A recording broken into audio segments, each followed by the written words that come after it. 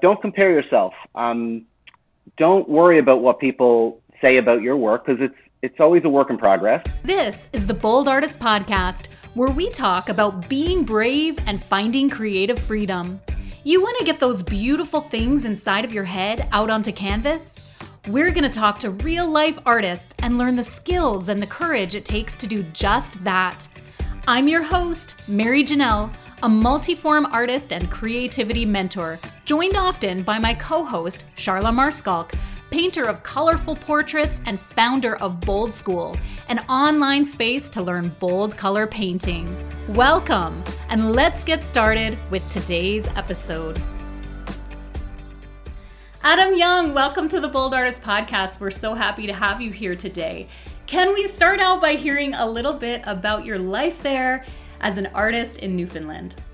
Yeah, so thanks so much for having me. It's pretty exciting. I've been an artist now for a while, a full-time artist for approximately 3 years. So before that, I was a teacher. So I used to teach art full-time for a number of different schools around. So it was a bit of a daunting jump to hop into being a full-time artist and consider myself a professional artist. But I'm happy that I made the leap. So I live on Fogo Island, Newfoundland with my family.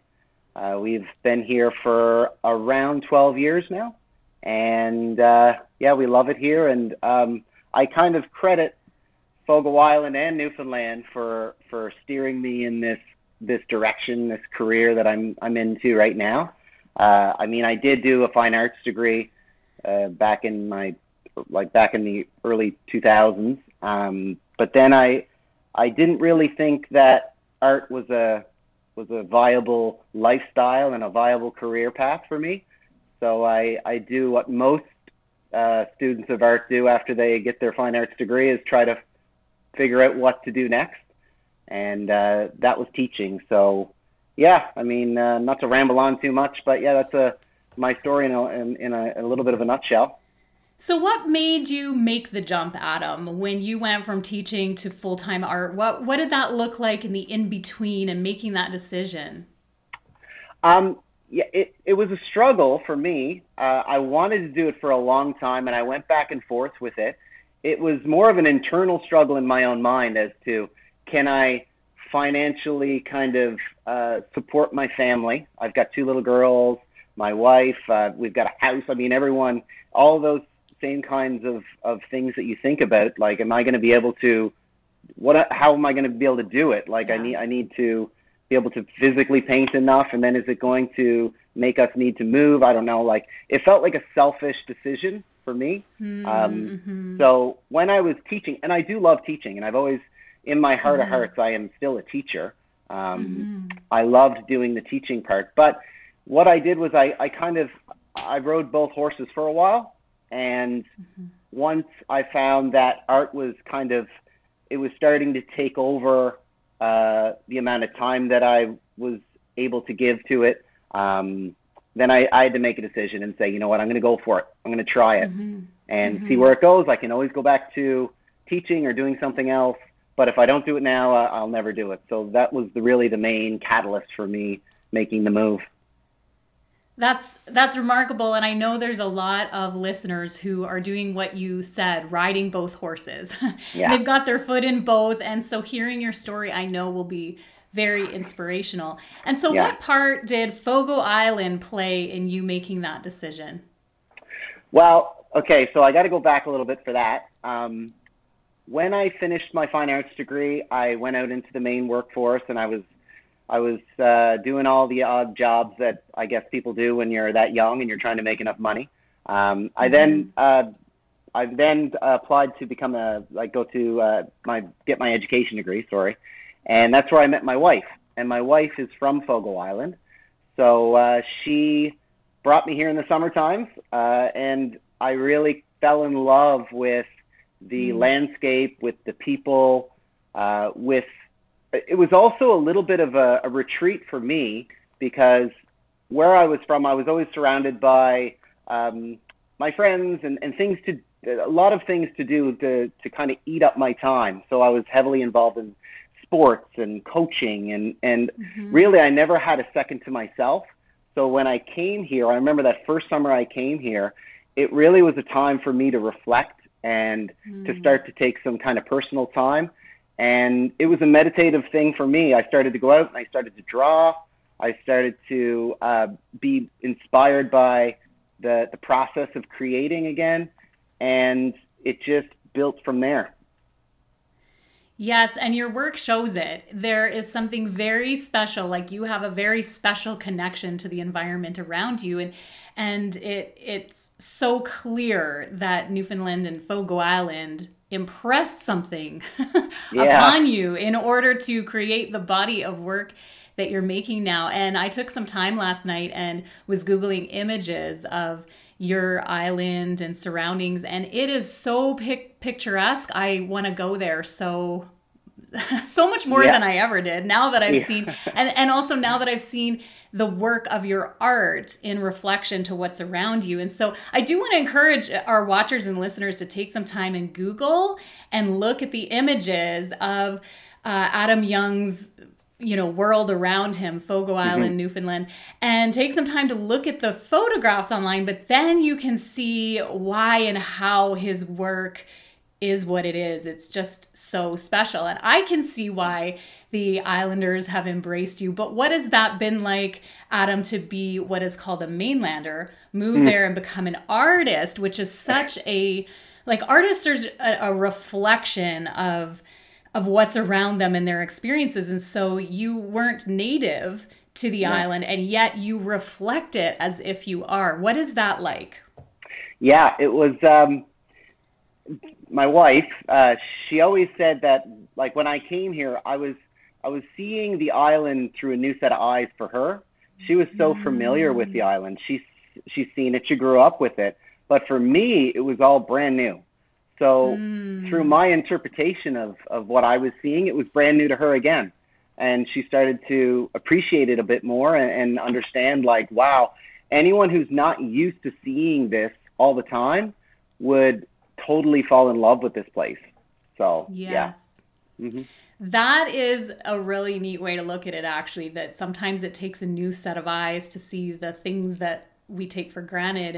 And it often takes an artist to do that. So can you tell us a little bit about the evolution of your work from the time that you took the big leap? Has there been a big change and shift in your style? And how did you get to where you are now? And actually, I want to hear that, but let's give a quick description of your work now for those who are listening on audio.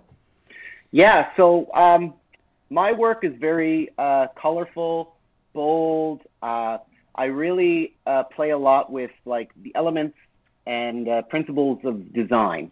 So that really is my center stage. I don't think of the landscape first. I always think of the piece is going to be more representative of line and shape this time, or it could be more representative of pattern and repetition.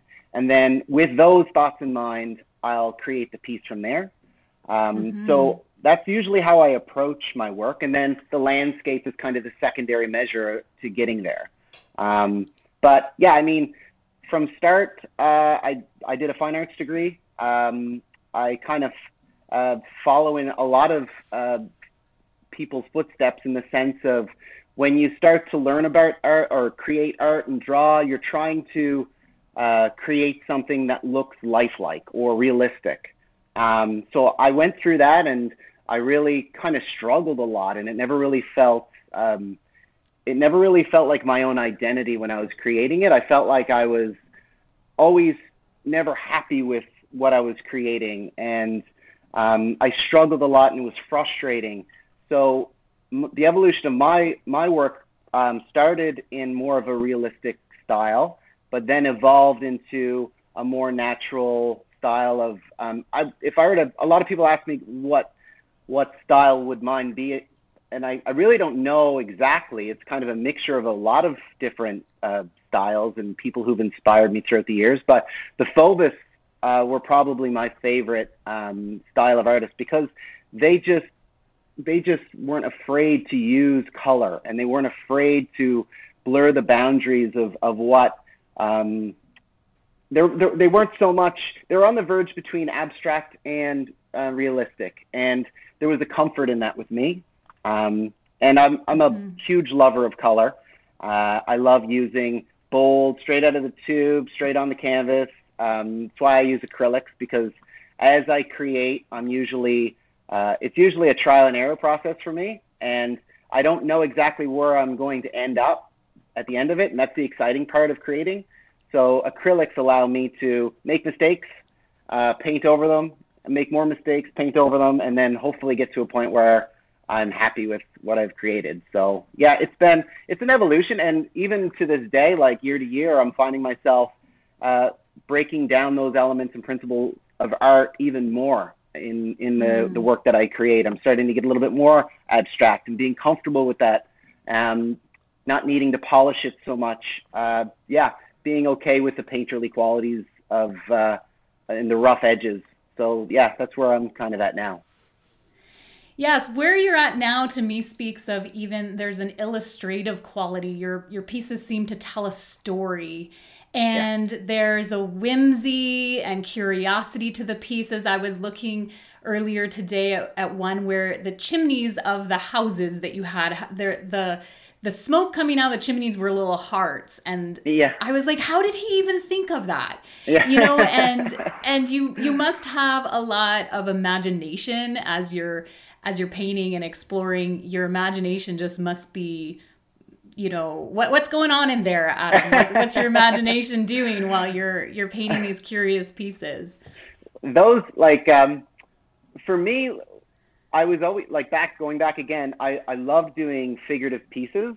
I find that I'm drawn to a figurative piece even to this day, a face or something recognizable in that way. So the buildings around here became my figures, and so within those buildings, I like to characterize them and make them their own little personalities within that. So that's kind of what directs me as I'm creating.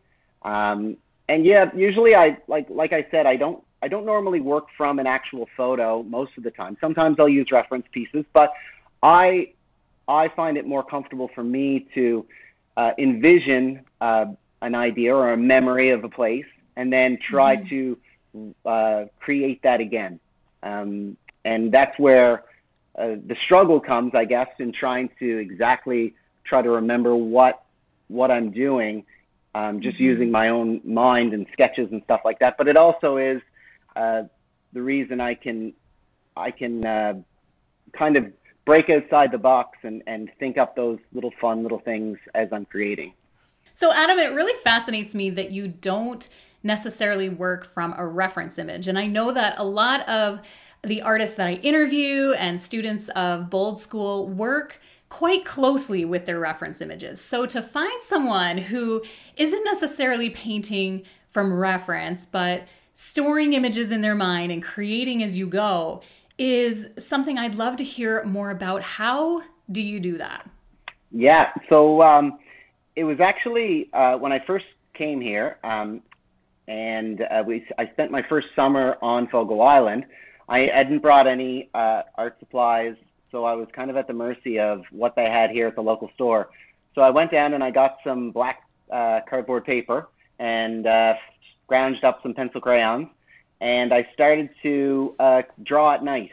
So while everyone was asleep, I'd go down to the basement and I'd start to draw. So I started to try to envision those areas that I'd visited during the day, fresh out of my mind at that time. And I was trying to use the light sources to create the actual shape of them. So I started with night scenes. So night scenes allow for different multiple areas of light and how that light will shape objects and the reflection of the light off the water. And so I just started to investigate those elements and play around with them. And then I started to find it became easier and easier for me. So whenever I sat down to a painting, it was always more comfortable for me to sketch it out, just like you would in a sketchbook. I'll sketch it on the canvas, and then I usually paint. I'll usually paint over it a bit, and then I'll continue to sketch back into it. So the majority of my paintings are actual drawings. I do use paint markers a lot, so I go back and forth between using the traditional brush, paint markers, and then I'll go and I have airbrush too, so I'll airbrush in tones to dim colors down or to highlight areas as well. So yeah, it's been from the way that I approach things now, that's my process and how I usually go. And it always, I feel more comfortable doing it that way. I almost feel like I have handcuffs on when I'm trying to recreate a picture into a painting. I don't, it doesn't feel natural to me. I feel like I don't enjoy the process at all. And that's why I very rarely will take on commission pieces when people I was just going to ask that. Yeah. It's not overly enjoyable for me. I sit down with it and I'm always disappointed with how it looks, because I always feel like, I wish I didn't have this, say if it's a landscape, I wish this part of the landscape wasn't there, because then the flow of the picture would be so much better.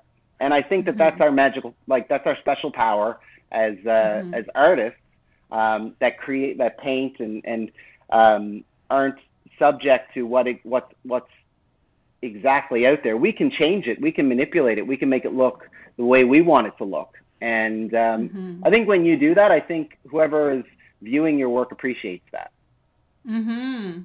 Yeah, I had wondered that about commissions, because as soon as you said and shared your process and how out of the box you like to be with creating the landscape how you want and you imagine, I thought, I bet you it'd be hard if someone brought you a photo of a house or a landscape and said, please paint this for me. You feel that way. And so I can definitely relate. So Adam, if someone's listening today and they are very inspired by your process and feel like they want to be the kind of artist to break out of realism, paint from their imagination more, what kind of advice would you give to an artist looking to go that path? It's tricky, because you need to flip the switch in your mind. And I think the biggest thing is to, for any new artist who's out there who's creating,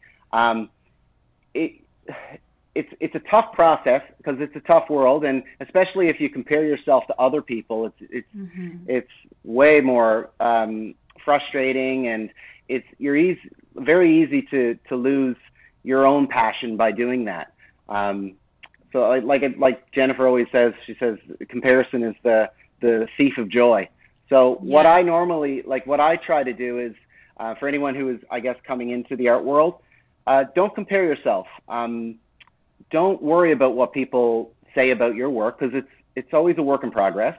And I mean, yours doesn't have to look exactly like someone else's for it to be good. It's yours, and eventually you'll start to recognize that yourself, and you'll start to appreciate your own work in that way. That it is different. I mean, if we all painted the same, if all of our work looked the same, then it would be boring. Yeah. Exactly. And I found that when students are learning, they often emulate who they're learning from. And it begins to look same for a while, until they discover that unique piece within themselves, and then take the skills they've learned, but translate it through themselves and make their own creations and own work. And that's something that is always so exciting to observe when an artist really comes into their own. Did you have a moment, do you remember a critical moment that you felt like with a certain piece or a certain body of work that you said, oh wow, Adam, I've come into myself. Like this is really my work now? Yeah. That realization actually has only happened in the last couple of years for me. Before you start out, and then when you start out, usually you feel like an imposter for a while until you start to gain confidence in what you're doing. I know a lot of artists have a hard time.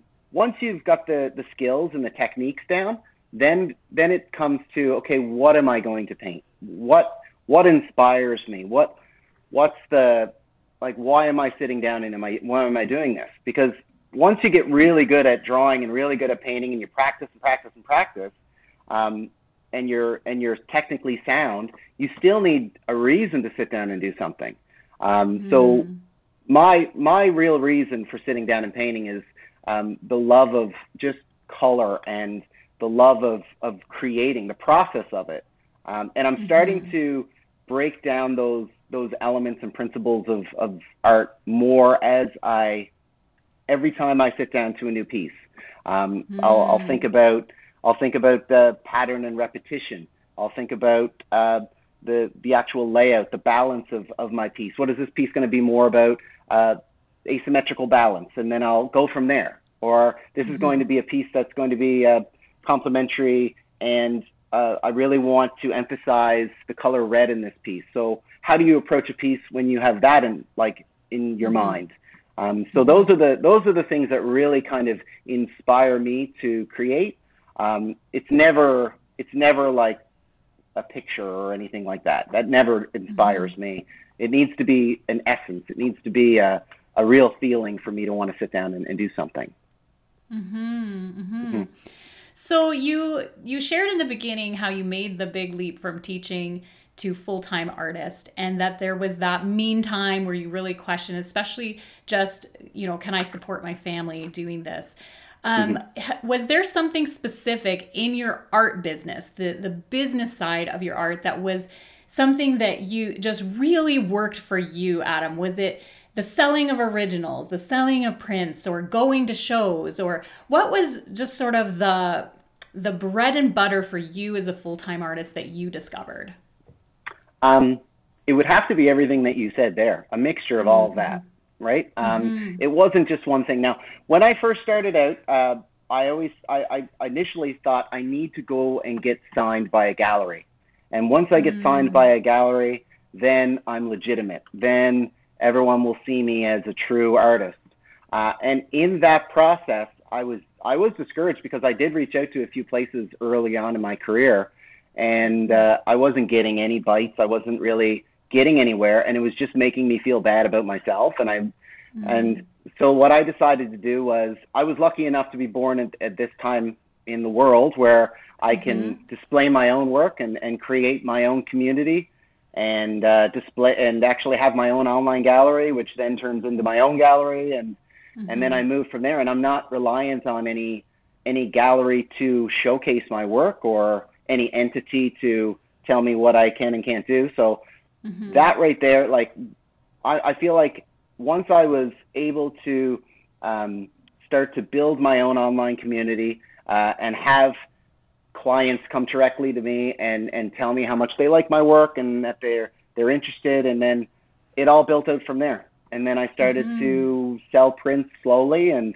then I started to do a few shows in and around the Maritimes, and I actually went as far as Ottawa, and I had a show in Toronto, and I was lucky enough to connect with the Come From Away show in Toronto, and they displayed some of my work. So those little things like that really builds your confidence and validates yourself as being, okay, yeah, I can do this. This is something that I love doing. I'm able to make a living off of it. And I mean, what else would you want?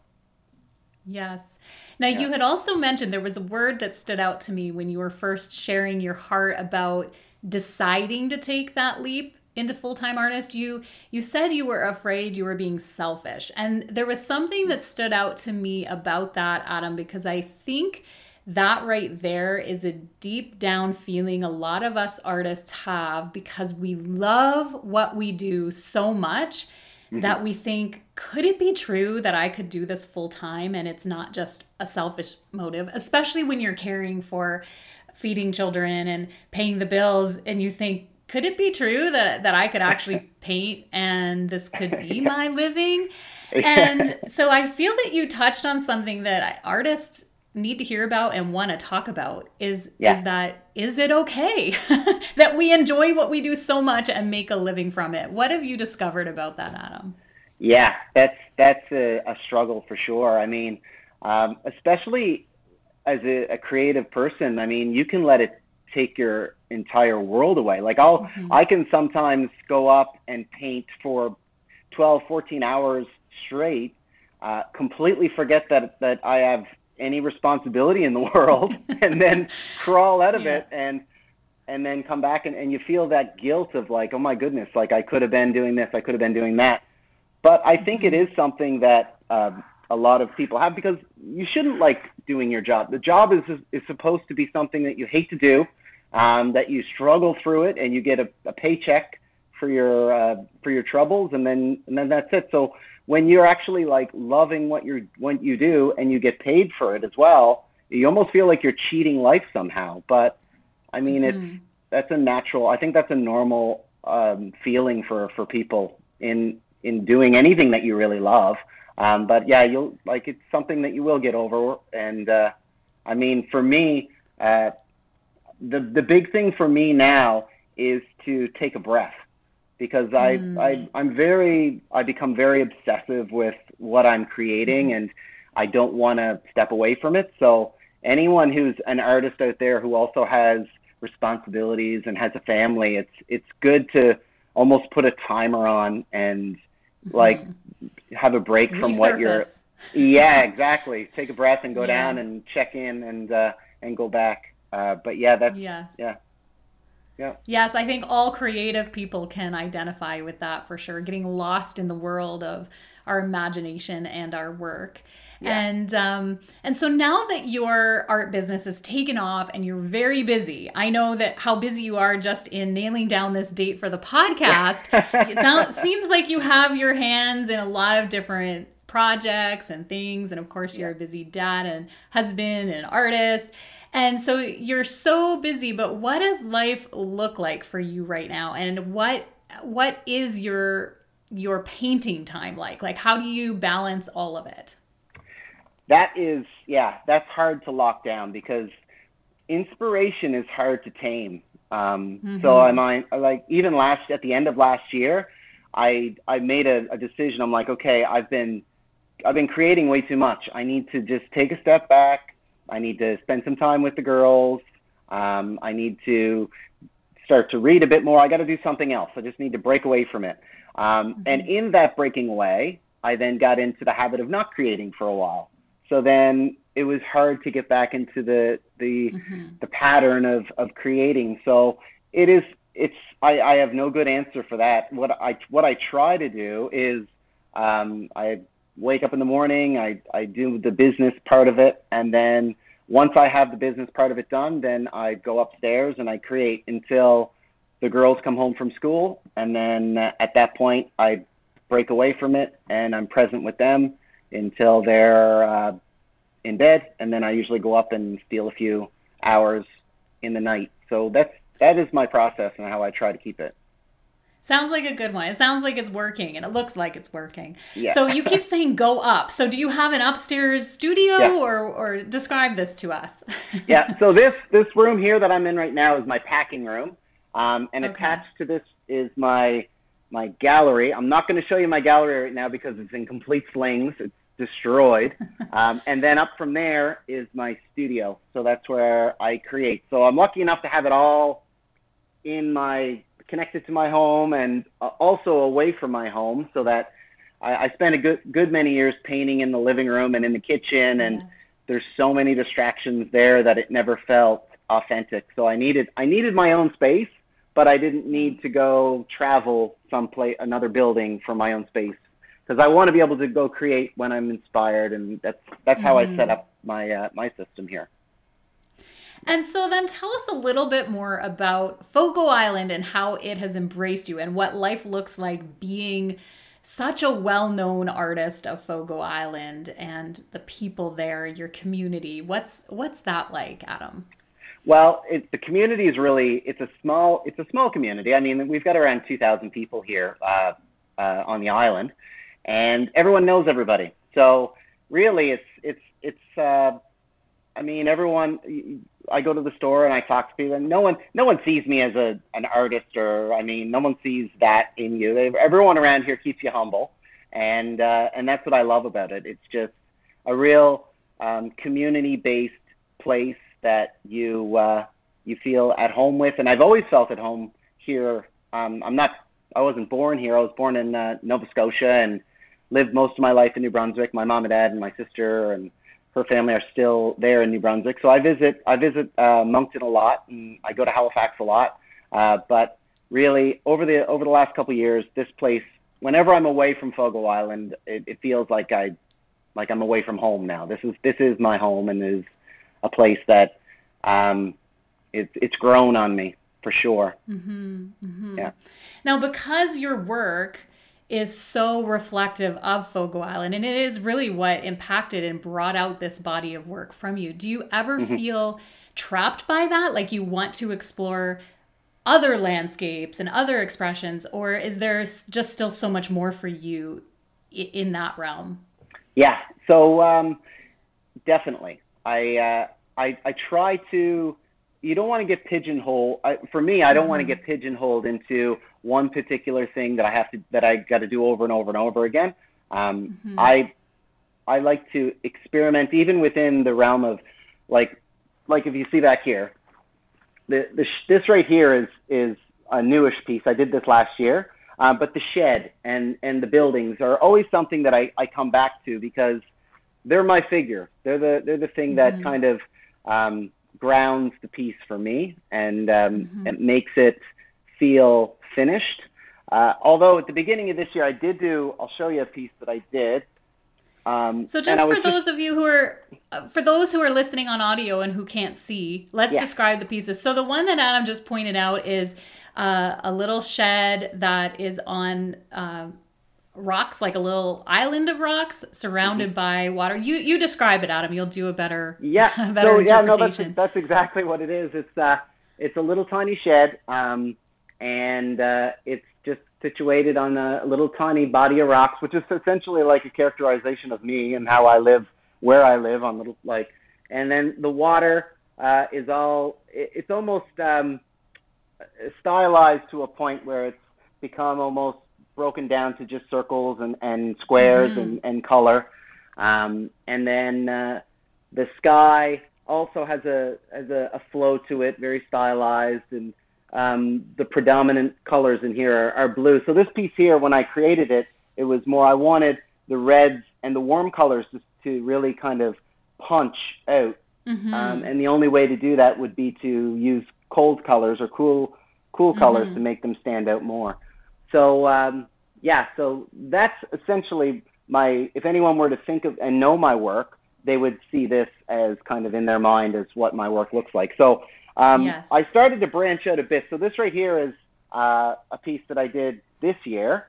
I was inspired obviously by the Impressionists or Monet, and I always thought I'd like now that I've gotten into this breaking elements down into circles, and I was thinking I'd love to do just a piece with water and water lilies. So I then started to I did this piece here, which was basically just playing with light and color and how they interact with each other.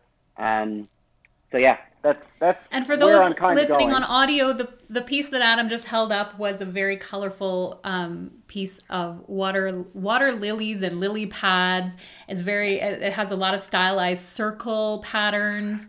And you can, if you're listening on audio, you can pop onto our Instagram at Bold Artist Podcast. And I'm pretty sure that was a piece. Adam, did you send that to me to show there on Instagram? So hopefully people can see that. Yeah. How about you send it over? Well. Yeah, for sure. And we'll show that so that our listeners, our faithful audio listeners, can see what see what we're talking about as well. And don't forget, everyone, that Adam's links will also be in the show notes. So wherever you're accessing our podcast today, you can pop into the show notes and find out more about Adam. You can find his website there and his Instagram links as well. So so that's, just important to check that out so you can see this amazing work that Adam and I are talking about today. And I love how, Adam, you said that the houses are your figures. And do you think if you went and painted the prairies, you'd still have houses as your figures? I would need something. I'd need a little tiny barn or something, a little house that would just put the scale and the size of it all in perspective of what I was looking at. So yeah, I definitely would. Yeah. That's amazing. I love the characteristics of the houses, and now that you've said how you put so much thought and personality into them, I can see it even more. So I'll be looking through your work and admiring the personalities of all the little houses and buildings. And so, Adam, in closing of the show, is there anything that you'd like to say or encourage other artists in their journey of being bold, in their journey of taking brave steps to discover who they are as painters, as artists? Is there anything you'd like to share with us today in closing? What I would have wanted to be told when I first started would be to, and I mentioned it before, just don't compare yourself to anybody.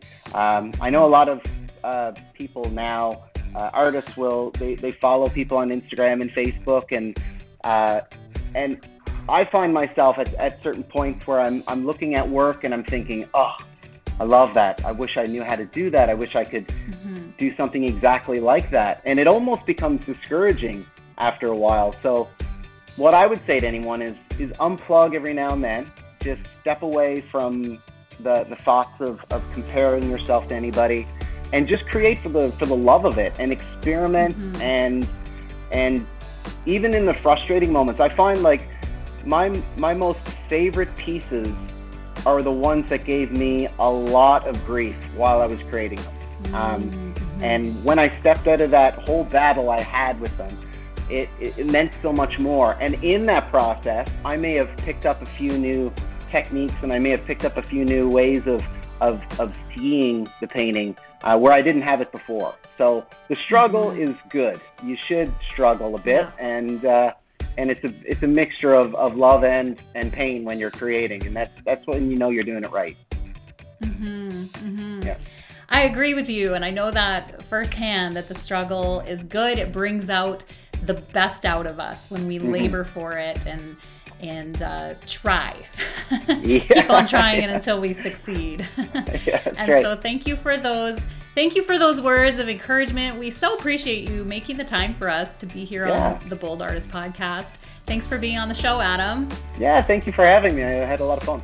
Thanks for joining us on the Bold Artist Podcast. You can find us on YouTube on the Bold School channel, on Instagram at Bold Artist Podcast, and on all audio apps. You can search Bold Artist Podcast and find and follow us there. We're so thankful to have you here along our journey, giving artists voices, hearing artists' stories. We'd love your feedback. Hop on to Instagram and find us at Bold Artist Podcast and share with us any ideas you have for upcoming shows, what you'd love to hear about, and any of your feedback that fuels our podcast forward. Thank you for joining us, and until next time, keep creating.